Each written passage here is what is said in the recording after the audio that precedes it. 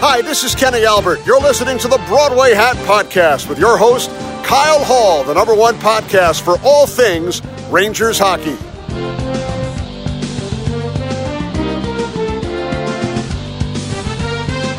Welcome back to the Broadway Hat Podcast. I'm your host, Kyle Hall.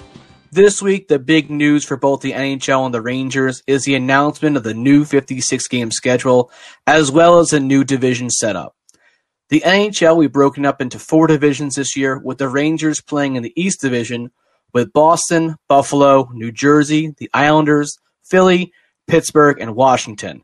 The Rangers will play 8 games against each of those teams, with the season opener on January 14th at the Garden against the Islanders, and training camp is set to start on January 3rd, so the season truly is now right around the corner.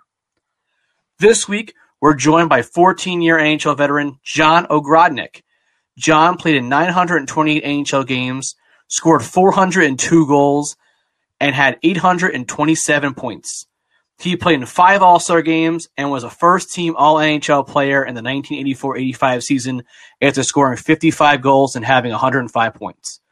We talked to John about his time playing with the Red Wings, playing with a young Steve Yzerman, getting traded to the Nordiques for a playoff run, his time in New York and playing on the bread and butter line, and also a really great story about his time over in Australia with Wayne Gretzky.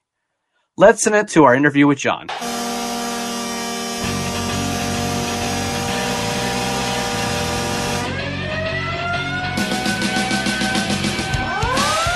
And today we are joined by a very special guest, 5-time All-Star, 928 career NHL games, 402 goals, 14-year veteran, John Ogrodnick. Thanks for joining us today. No, thank you, Kyle. It's great to be with you.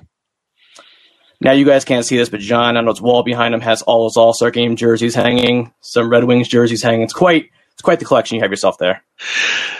It is. You know what I always say, you don't really appreciate it too much when when you're playing the game, but after you've been out of the game for a long time and, you tend to appreciate some of your achievements that you had through your career. Obviously you had some, pretty good personal, achievements, but the ultimate obviously is winning a Stanley Cup. And, unfortunately I wasn't on a team that did that. The last time I guess was, winning a couple Memorial Cups, which was a championship of all junior hockey, but, never got by the second round when it came to playoffs, whether with the Rangers or the Quebec Nordiques. Talk about your junior hockey. So you started off in New Westminster for the WHL. Yes, New Westminster Bruins, suburb of Vancouver, Canada. You had the OHL, which is Ontario, Quebec Major, which is Quebec, but in the Western Hockey League, you had to cross over 4 provinces, and plus had to go down to Portland and Seattle and play games down there. So the travel was crazy. But, the New Westminster Bruins was a team that actually went to the Memorial Cup 4 years in a row. Ernie Punch McLean was the coach. And back in the late 70s, it was, Kyle, you probably know this, it was all pretty much intimidation. So Ernie always had the biggest, toughest team. So they kind of choked the Memorial Cup the first 2 years. They were very good. And then I got called up in 77, and we finally won it in 77. Nothing to do with me. I was just very honored to be on that team. We won it in 77, and then in 78 we won it again. And we just barely made the playoffs, but the organization was just used to winning. And somehow we didn't have quite the team we had the year before, but we ended up beating the Peterborough Petes that year in the finals. And the year before was the Ottawa 67s with Bobby Smith and Steve Payne and Doug Wilson, those guys. So exciting times, and then from there, obviously I was drafted by Detroit in the 79 draft. Yes, you were taking 66 overall. Now, were you expecting to go higher in the draft, or was that pretty much where you were slotted to stay? No, I'm glad you asked that question, because I always tell this, people always want to hear stories, when you're out there having a couple, as Mickey Redmond would say, a couple Coca-Colas, people want to hear stories. And I had a pretty good year as an 18-year-old, but back then 18-year-olds couldn't get drafted. And then when I was 19 in my draft year, they actually just started the underage. But, as an 18-year-old, I ended up, I believe, with around 59 goals. And the next year, which was my draft year, I wasn't playing quite as much. And I'm like, well, gosh, what the heck's going on? So my coach, Ernie McLean, called me into his office, and he said, John, he says, don't worry. He says, you're going to go in the first or second round here. He says, I got 9 other 19-year-olds I got to get drafted. And I guess back then, I don't know if it still works that way, but the more kids that get drafted, the more money the junior team makes. And, so I wasn't getting quite the ice time and stuff like that. And meanwhile, Brian Propp and Ray Allison and, Derlago was a year before me. But, these guys are racking up 150 points, and they all go in the first round. And, I'm listening to their draft, and the first round doesn't go, I don't get picked. Second round, I don't get picked. Third round, I don't get picked. And then finally the fourth round, as you know, 66th overall, I end up getting picked by the Detroit Red Wings. As it turns out, Ernie McLean was a part-time scout for the Red Wings. And there's actually still a few guys that played in New West that retired in Kalamazoo, Michigan, which for the longest time was the farm team for the Detroit Red Wings. So actually one of the gentlemen, Neil Meadmore, that I actually roomed with in New West, actually we still keep in touch. He comes to Detroit frequently, but he's out in Kalamazoo, and he had a pretty good career in the the International Hockey League there. So I got drafted by Detroit, and I said, there's no way I'm going to end up in Kalamazoo.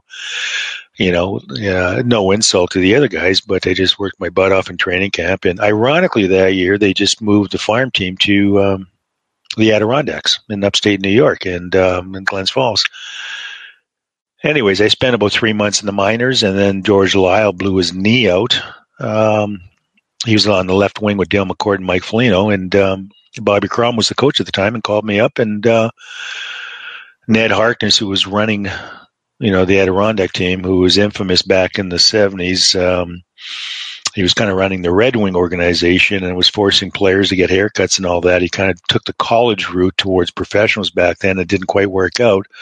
So the nickname was Harkness from the Darkness. But Ned actually came up to me and said, John, you're going up for the weekend. And I just said to myself, you know what, I'm not coming back. You know what? And so, like I tell kids nowadays, you get that opportunity, man. You got to make the most of it. You got to do what you can do. Yeah, you definitely did. You came up and you played the rest of the year with the Red Wings with the big club. You actually put up 32 points in your first season in only 40 games. So you really you came to the NHL and you really produced well right away. And then after that, you, like you said, you stuck around in your first full year with the Red Wings. You made the All Star team your first full season. So what was that like? 21 at the time, yeah. You know what? It was, the whole thing, Kyle, is whether you can acclimate yourself to the next level. It's like an onion peeling. You play with some pretty good kids in, midget hockey, and, then you go to tier 2 hockey, and, not all the kids can make it to that level. And then you go from tier 2 to major junior, and again, there, certain kids can't make it. So it's a question of whether you can acclimate yourself. And I didn't know if I could. What I remember when I was a kid, I used to watch, major junior hockey, and believe it or not, I was like 5'5". I didn't start growing until I was like 15. I used to play defense, and they had to move me up to forward because I was so small. And I just remember going to junior games with the Edmonton Oil Kings, and man, these guys were monsters. They're 6'2", 200 pounds. I'm looking, and you're like, holy cow, will I ever be able to make it in this league? And you get the opportunity, you acclimate yourself, and boom, So, then I'm playing in New West, and I remember going to the Vancouver Coliseum, watching the NHL games, and I'm looking at these guys. I remember the Rangers were in town playing Vancouver. I remember looking at big Nick Foytu, and his hands could barely fit in his gloves, and he had wrists that were unbelievably big. I'm going, and you're a kid, and you're kind of in awe looking at these guys, and you're like, man, you know what? And, then you get the opportunity, and I would say probably when I got called up, towards the end of the season, I started feeling pretty good. And then the next season, I felt like, yeah, I can acclimate myself to this level. But that was my job, Kyle. I had to score goals. I wasn't a puck handler. My stick was always shaped like a 7-iron. I was kind of like the joke of the hockey stick in the NHL. And, it was like a wedge. And but it was there for shooting. It wasn't for tipsy doodling. And so you're right, yeah. So then you end up getting 35, and then I think the following year I might have had 40 or something like that. And I remember talking with Dale McCord at the time, and not being arrogant or cocky or anything like that. I just, he was my roommate, when he was in Detroit, and I remember talking to him saying, Dale, I think I might be able to score 50 in this league. And he kind of looked at me like, and maybe it was premature. I mean, it was just a friendly conversation. There was no arrogance in there and stuff like that. It's just, you just had this feeling that you could acclimate yourself to the next level. And I should have done it the 1 year. You did. Well, I should have done it the year before. What happened was I had 42 with 16 games to go in the season, and I broke my wrist in Chicago. Had the puck along the boards, and I made a cross-ice pass. And Troy Murray hit me, and wasn't even a hard hit. Troy was with Chicago. Didn't even knock me over.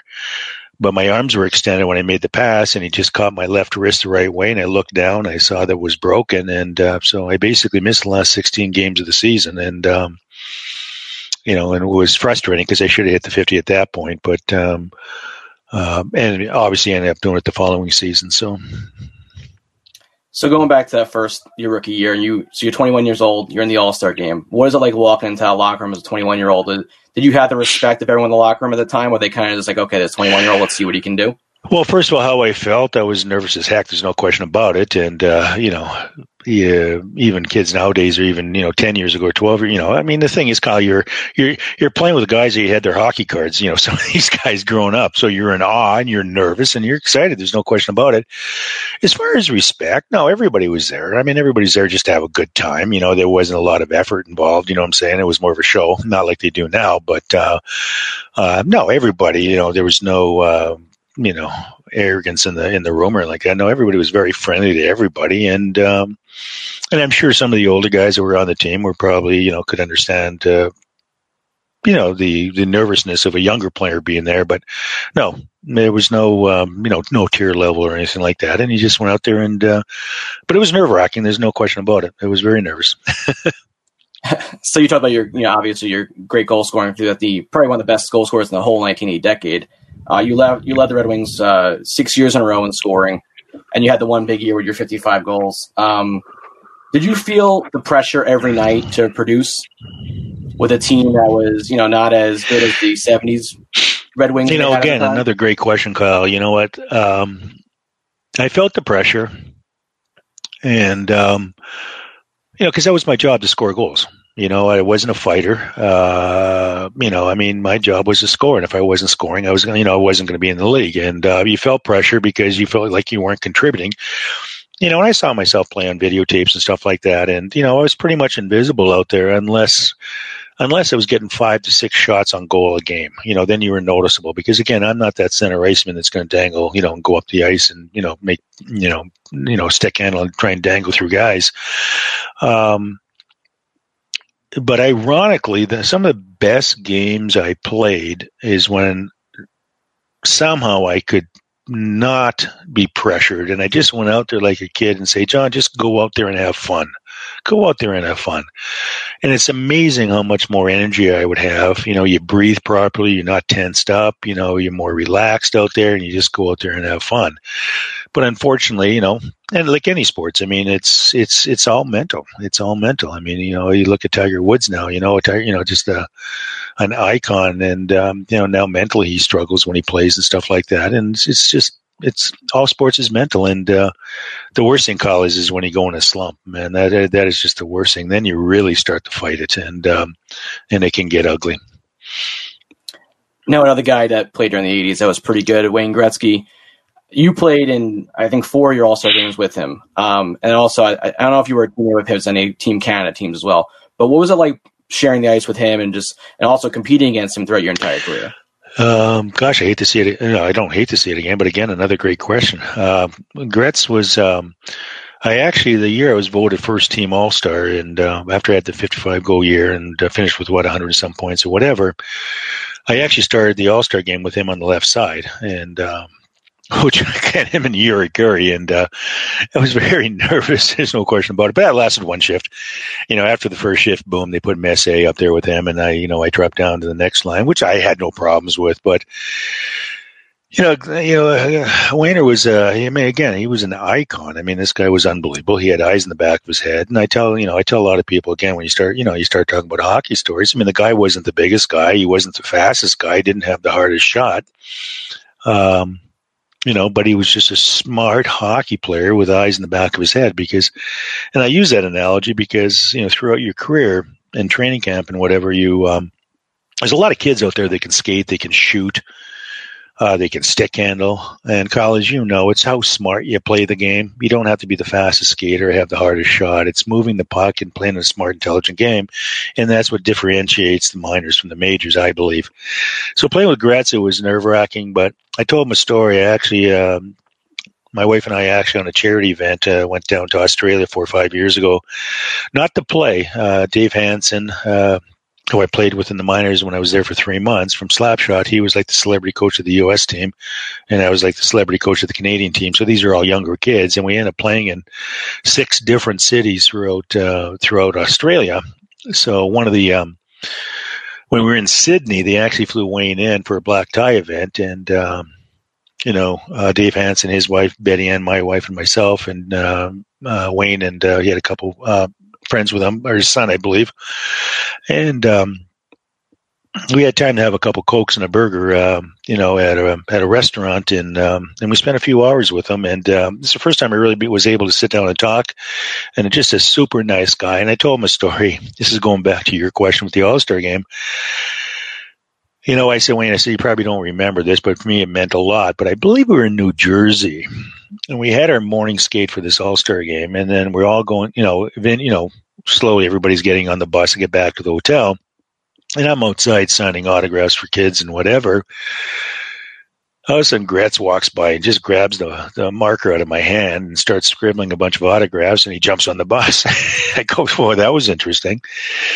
But it was funny because when we got on the bus and we started moving, he actually came over and he said, John, he said, he actually apologized. And he said, I apologize for doing that. He said,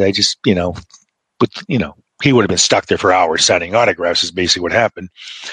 So I told him that story. Obviously, he's not going to remember that, but to me, it was a hell of a story. I mean, just a class guy for doing something like that. And I told him that meant a lot to me. You know what? And but super nice guy, and it was a great time. We spent about 3-4 hours with him.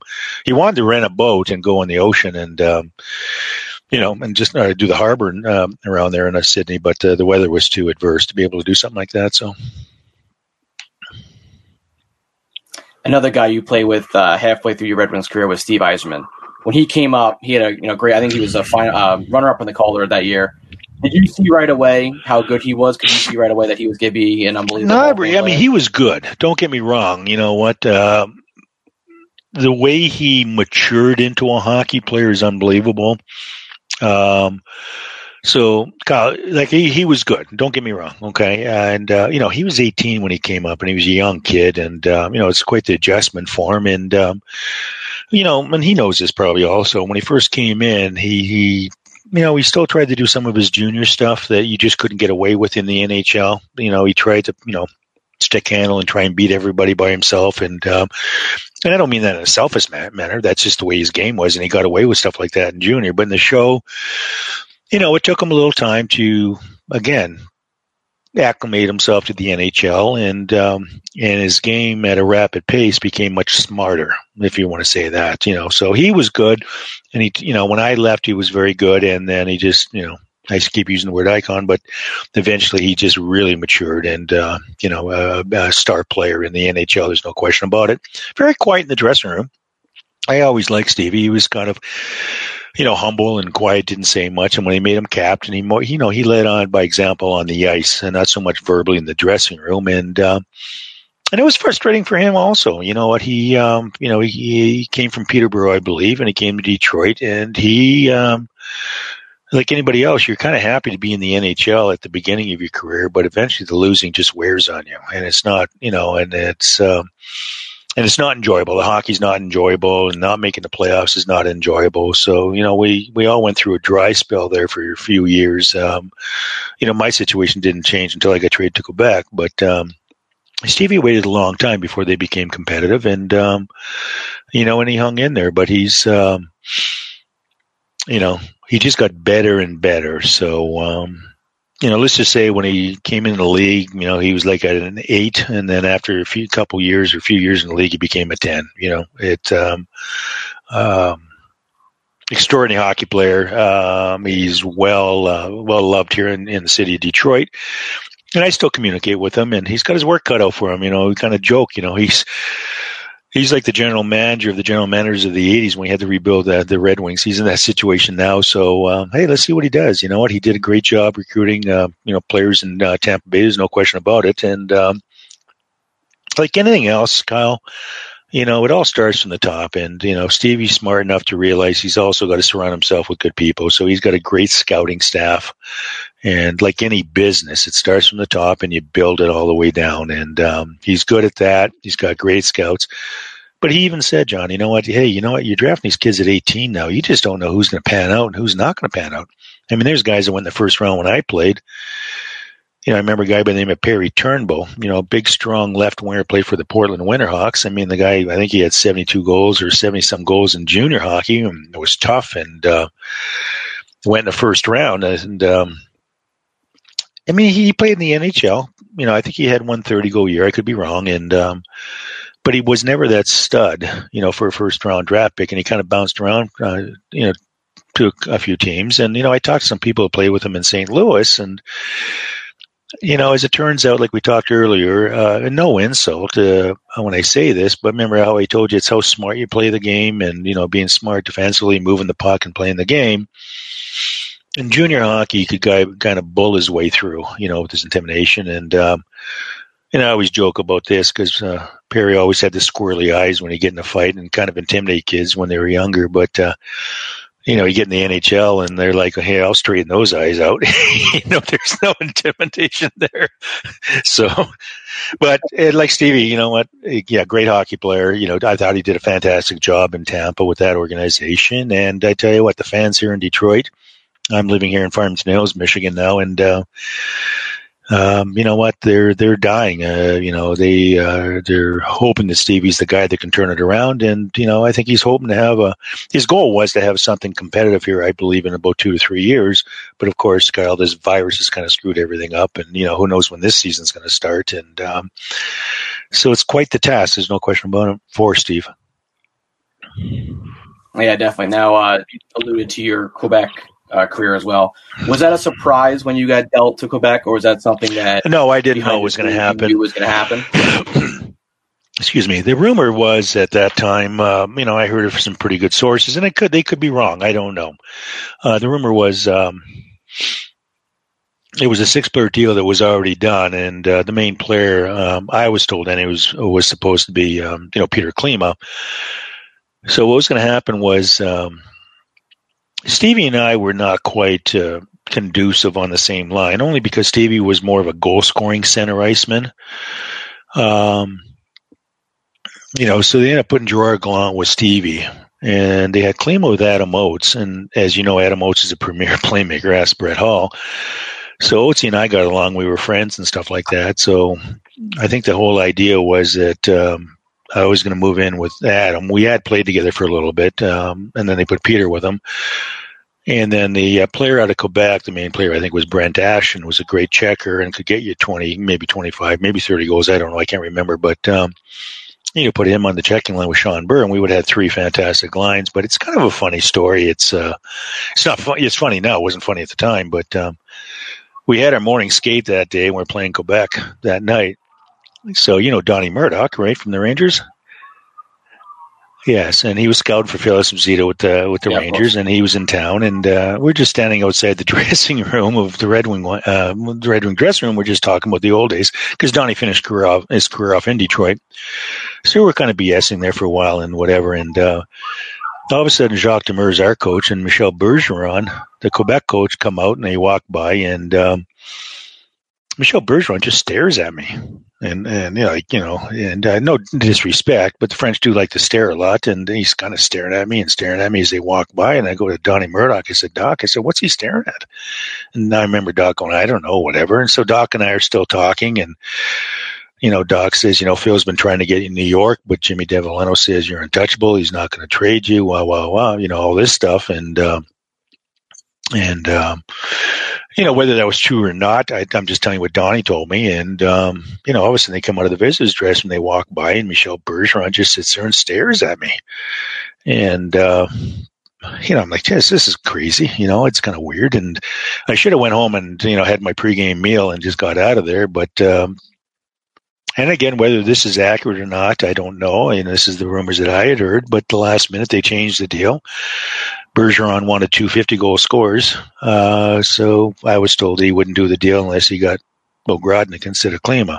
Again, Kyle, I can't say that's factual, but from the sources that I talked to, that's what I was told. So I don't want anybody to take this for heart. So we played Quebec that night.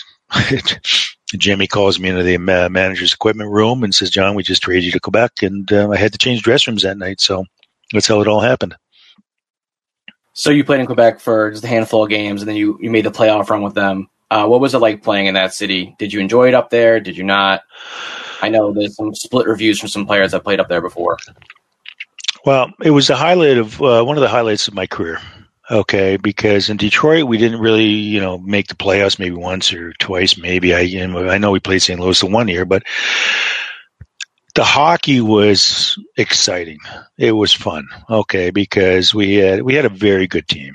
You had Michel Goulet, 50-goal scorer with Dale Hunter. You had the Stastny brothers at the time were some of the top European players. Then you had myself with Jason Lafreniere and Lane Lambert. So you had 2 50-goal scorers, and you had the Stastny brothers. So I struggled a little bit when I got there. I was a little, trying to find a place to live and rent, and, it was just kind of hectic, whatever. But I was able to get it together in the playoffs, and it was just exhilarating, Kyle. I mean, you know what? We beat Hartford in the first round. I think it was only a 5-game series, and then we ended up taking Montreal to 7 games, and we lost to Montreal in the 7th game. But to play in the infamous Battle of Quebec, it was exciting. There's no question about it. It was exciting, and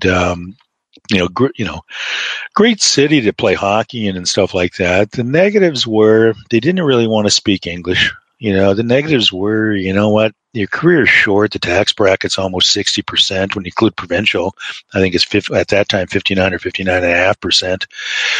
And then probably the biggest situation, Kyle, was I was always nervous or concerned about life after hockey. And as back then we didn't make the $1 million salaries, and I was always nervous about that. And I just felt that while I was playing, I had to really go out there and meet people and try and prepare myself for life after hockey. And I knew I wasn't going to retire up there, and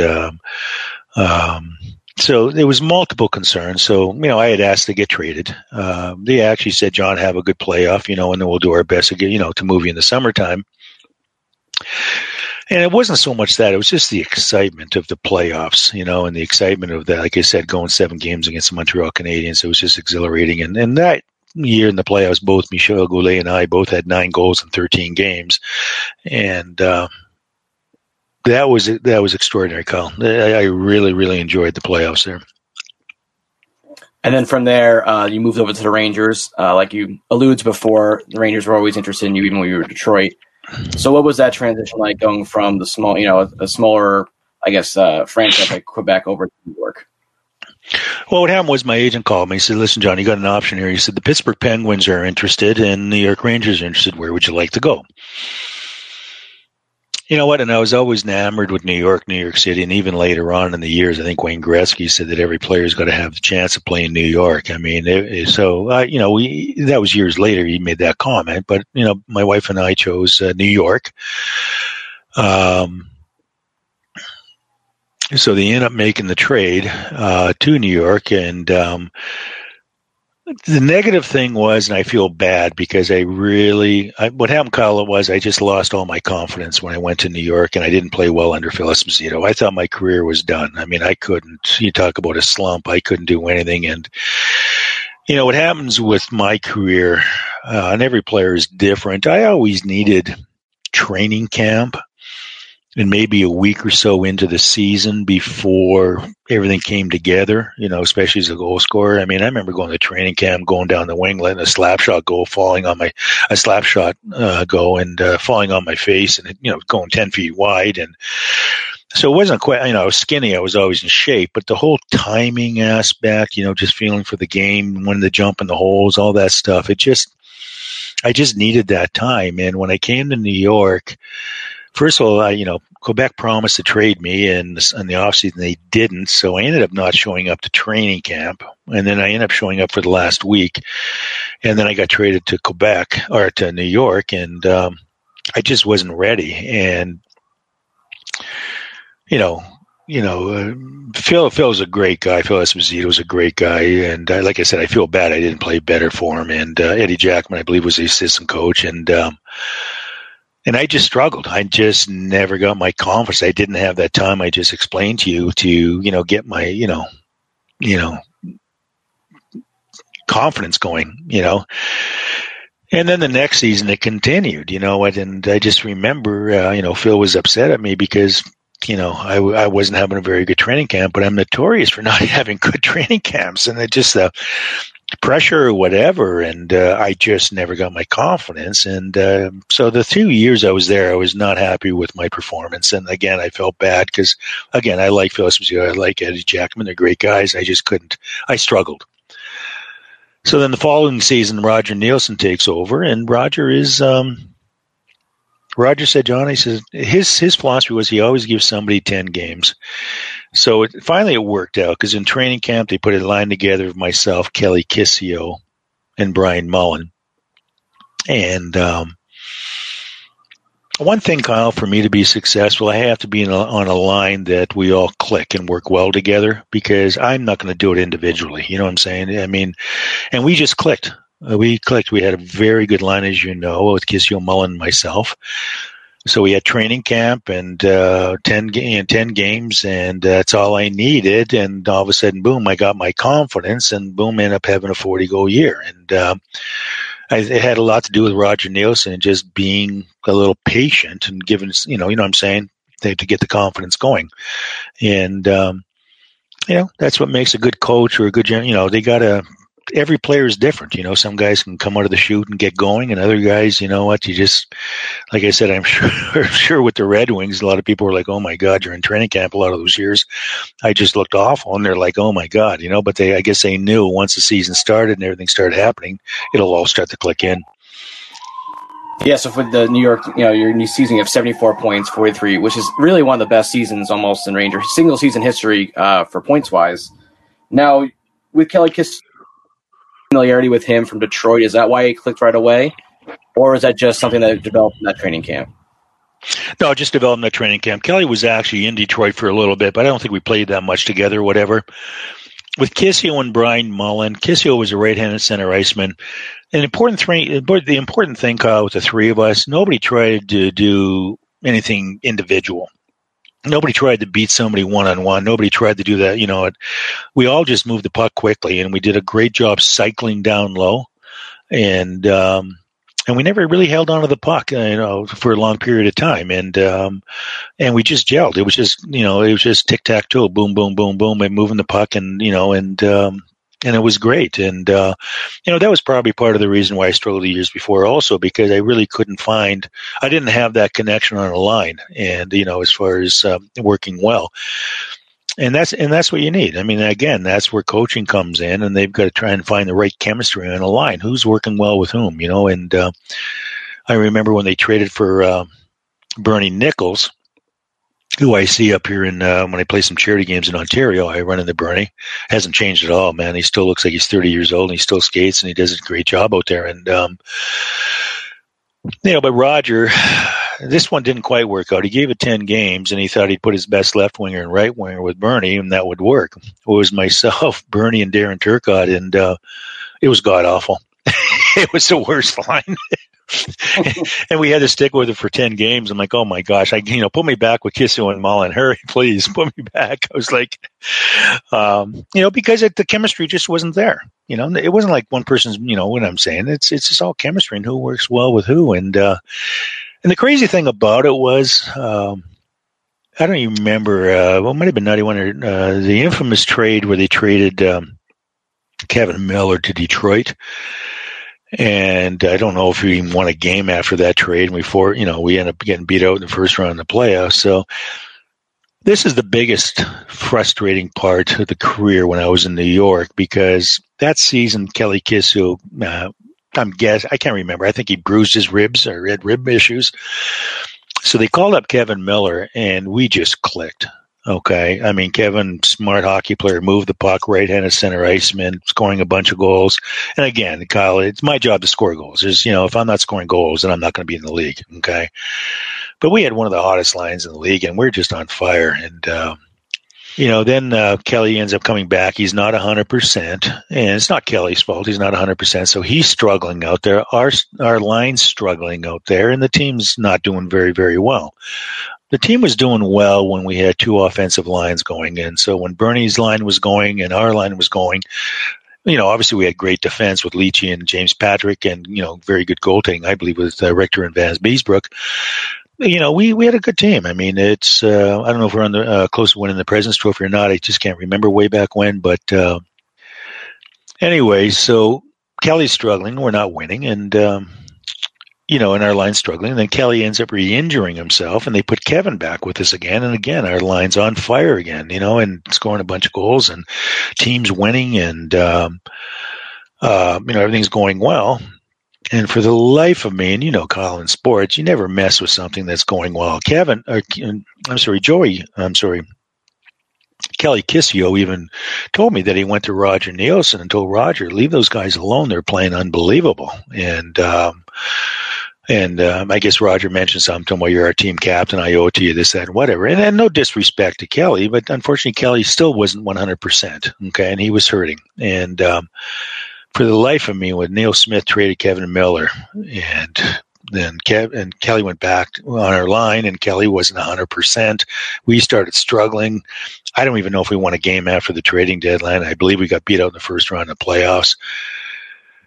And, on a team level, as a fan, I mean, that was just very, very, very frustrating. And I know they really berated Neil in the papers and stuff like that. He almost lost his job over that. And it was just a bad movie, and on a personal level, I probably would have finished up with another 40, 45 goals that season because we were going that well. And, and it just fell apart. And then the following off season, they let Kissio and Mullen go to San Jose in the expansion draft. And that was pretty much a downfall with me in New York because San Jose tried to trade for me to reunite our line. But Neil Smith wanted a lot for me, and he wasn't going to make a boo-boo like he did, obviously, with Kevin Miller. So he was very, you know what I'm saying, probably intimidated to make a trade, but he wouldn't let me go to San Jose. And then when I came, that season back to New York, I basically didn't have a line. I was playing third line with Doug Waite, and we were lucky if we got two shifts a period, and it kind of just went downhill from there. You talked before about the backline of Brian Leach. Now, you saw when he came up as a rookie, what did you see in him? It's kind of some of the Yzerman question. Did you see the greatness in him right away, or is that something he also developed around his career? No, I think I saw more of the greatness out of Leach. Two different areas. Again, our situations here. Stevie was a highly skilled hockey player. Okay. It just took him a little time to adapt himself to the NHL style at 18, and I don't even know, gosh, you got me on this one. I don't know how old Leachy was when he came to the Rangers, but Leachy, I was very impressed from the beginning because his confidence back there and the moves he could do and controlling the puck and moving the puck as a rookie was unbelievable. So with Leachy, I saw it a lot quicker. This guy had the composure, back there as a rookie that I was very, very impressed with. And he moved the puck so well, moved the puck very well. And then your last year there, they bring in Mark Messier. So what was it like having him in the locker room? It was interesting. I mean, Mark is a highly skilled hockey player. There's no question about it. He's big, he's strong, he can skate. And, I think we're all excited, when they announced that we're going to have Mark Messier and, with the Rangers and, just because of what it is, what he's, we all played against him and, big, strong, hard skating player, that's,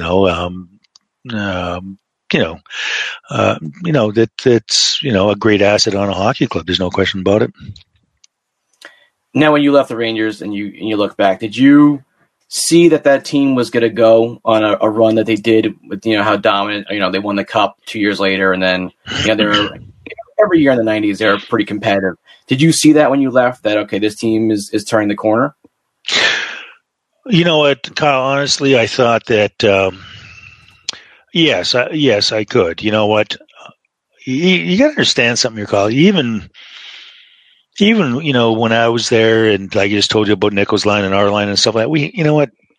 It's just a little, mishap here or mishap there where we didn't get by the second round, but we were pretty damn close even when we were there. You know what? There might have been one or two people. I don't know. You know what? I'm just telling you, when it comes to the playoffs, it's just one bad goal, one bad pinch by a defenseman, one mistake by any player out there, and the momentum can change. Okay? And I always say you're only strong as your weakest link out there. A bounce here, something there, you know what? We were close. So I don't think it was that much of a dramatic change. I think what happened was when they won the cup, they brought in some more experienced players, and maybe that was it. Because when he brought in those older players or experienced players, they're more apt not to make a little mistake here, a little mistake there. You know what I'm saying? They're much more of a mature team, and that might have been the missing link. You know what I'm saying? Maybe just with some more 30-year-old players. McTavish and Larmer and some of these guys, or whoever were on the team back then. That might have been the difference. Now talk about the 91-92 teams. You guys lost in the second round after winning the division. And then in the playoffs, they had a rotation of goalies with Richter and Van Wiesbroek. Did you think they should have stuck with Richter the entire time because he had the hot hand in the postseason? Or, time throughout the entire regular season, that's just how it was? Unfortunately, Kyle, I can't answer that question. I don't know. I honestly don't know. I don't know how goaltenders feel. I know the whole saying is that when you go in the playoffs, you stick with the one goaltender no matter what. I just can't answer that question. I don't know. They're both very, very good goaltenders, and for the longest time, Van Wiesbroek could have been the mayor of New York City. Well, I don't know if he wants that job now, but but he was an unbelievable goaltender and well loved in New York, and so they're both good goaltenders. I don't want to pretend like I can comment on that. I just thought they were both great goaltenders. Mentally, how that affects a goaltender, you'd have to ask them. So. And looking back, do you have any good funny stories looking back in your New York career? We just loved it. I mean, it's Betty Ann and I. We lived in North Stamford, Connecticut.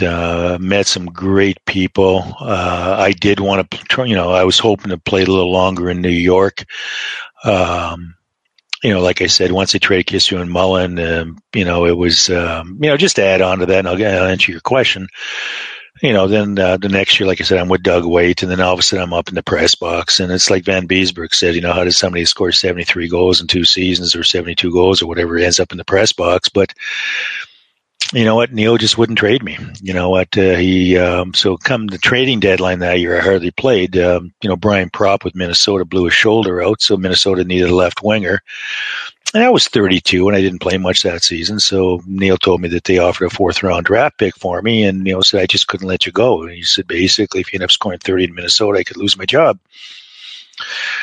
So that was the end of my career. I finished off in the press box that season. I scratched and clawed to come back to Detroit, but had a good training camp. But I just didn't fit in their plans here. I was kind of like in New York, that extra player that you could throw in there in case somebody got injured. And, and that was kind of the end of it. As far as New York, I mean, just a good bunch of guys. I mean, James Patrick, Brian Leach, Richter, and Van Wiesbroek. I mean, just a bunch of good, Bernie Nichols, if I can remember them all. Obviously, Kissel, we still keep in touch with Kelly. He's out in Alberta, but I think he's working the Las Vegas Knights now, and haven't talked to Brian Mullen in a long time, but he's just a good nucleus. And it was just fun, Kyle, because you had good teams, and it's just, I know we didn't win a Stanley Cup, but it was fun to play on good teams. It's fun, man. I mean, New York's fun, got a chance to meet a lot of, celebrities when we were in New York, and, Susan Sarandon, Tim Robbins, just to name a couple. And, just a fun city, exciting city, had a lot of fun, and hockey was fun. And, people ask me, what was your favorite team? And, obviously, they're both original sixes, Detroit and New York. But obviously it comes down to winning, what I'm saying, versus losing a lot. And, there's no insult when I was with the Red Wings. There's no insult when I say this, but it was New York. I mean, because, you were winning, you had very good teams in New York, and it was just exciting playing Madison Square Gardens, and just the city itself was just, extraordinary. It was just fun. So I don't think there's one exact story. Probably the highlight was I was very pleased that I was able to turn it around after, 2 not so good seasons under Phil Esposito. So that was probably the highlight. And it was fun, getting your confidence back, and the game was fun again. So you did wrap up your career back in Detroit. Was that something you always wanted to get back to Detroit to end your career, or that something that just kind of fell into place? I actually scratched and clawed. I did a lot of it myself. I remember I actually talked to Craig Patrick in Pittsburgh, and I was talking with the Red Wings, and just trying to get that opportunity to get to training camp, and I just felt strongly that I wasn't done. And as it turned out, Detroit stepped in and decided to bring me back. And like I said, it was a little frustrating, but I understand, business is business, and that's their game plan. I had a good training camp. I think I was like third in the team in scoring, but all of a sudden, opening night, I'm not dressed. I remember sitting in the press box, and I was talking with a guy by the name of Randy Ladouceur, who was a defenseman with the Red Wings in the 80s, and he was now assistant coach with the Hartford Whalers. And he said, John, and he's looking at the stats, he goes, why aren't you dressed? And I said, I don't know. I thought maybe they're just going with the younger players, whatever. But it kind of went on and on and on, and I just wasn't dressing. I'm like, holy crap, it's like, okay, fine. You just got to work hard and do whatever. And when I did dress, I was lucky if I got one shift a period. And, then the ironic part is finally they said, go down to minors, play a few games. And they actually had brought the farm team back to Adirondack. So I was back in Adirondack where I started my career.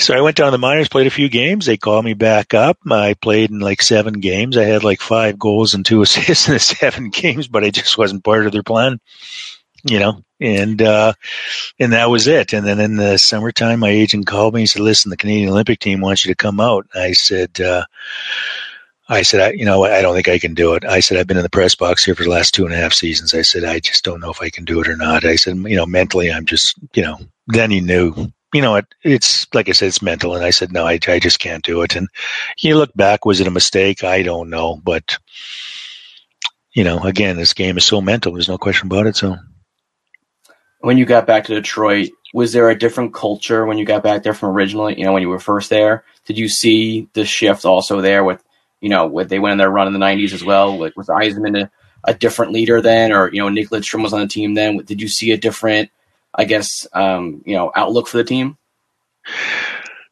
When I came back, there was definitely a lot more depth on the team. There was definitely more talent. There's no question about it, but they were still missing something. There was a little bit of a unity that wasn't quite there that I experienced in Quebec and that I experienced with the Rangers as a team as whole. In the end, as far as, unity, I'll just leave it at that. And that's why I applaud a guy like Scotty Bowman. I only played under Scotty in All Star games, and there's no coaching there, obviously. So I never, and I talked to him when he's back in town a couple times, but Scotty had the knack of getting all these egos and personalities going in the right direction, and he didn't put up with any bull. Okay. The other thing Scotty does is when he takes over an organization, from what I understand, from what I witnessed, anyways, is he kind of, I don't want to say cleans house, and it's not like the players that he's getting rid of are bad players. He just wants to get rid of, I believe, that negative attitude in the dressing room that's been there for such a long time. And, and I didn't even believe it, but Igor Larionov took the alumni to Russia back in 2005 or something like that. And I remember having a Coke with Dave Lewis, who's with us, and Dave was the assistant coach in Detroit, and I always thought it was just hearsay or just storytelling about, Yzerman getting traded to Ottawa. And Dave Lewis told me, hey, you know what? It was almost a done deal, and then the last minute, Mr. Illich stepped in and stopped the deal. And again, I'm just going what Louis told me, so take it for what it's worth. But he sounded very sincere. He was the assistant coach there, I believe, at the time. And but that's what Scotty wanted to do, and he just wanted to get rid of. He just wanted to clean house. So there's a few players he got rid of, and again, nothing negative about the players. What I'm saying, it's just the atmosphere. I believe he wanted to change, and but he even got Fedorov, who's, as you know, a very talented hockey player. He just got everybody going in the right direction, and that's, I believe, one of the things that makes a great coach is getting all those egos, all those personalities, and everybody, on the same page.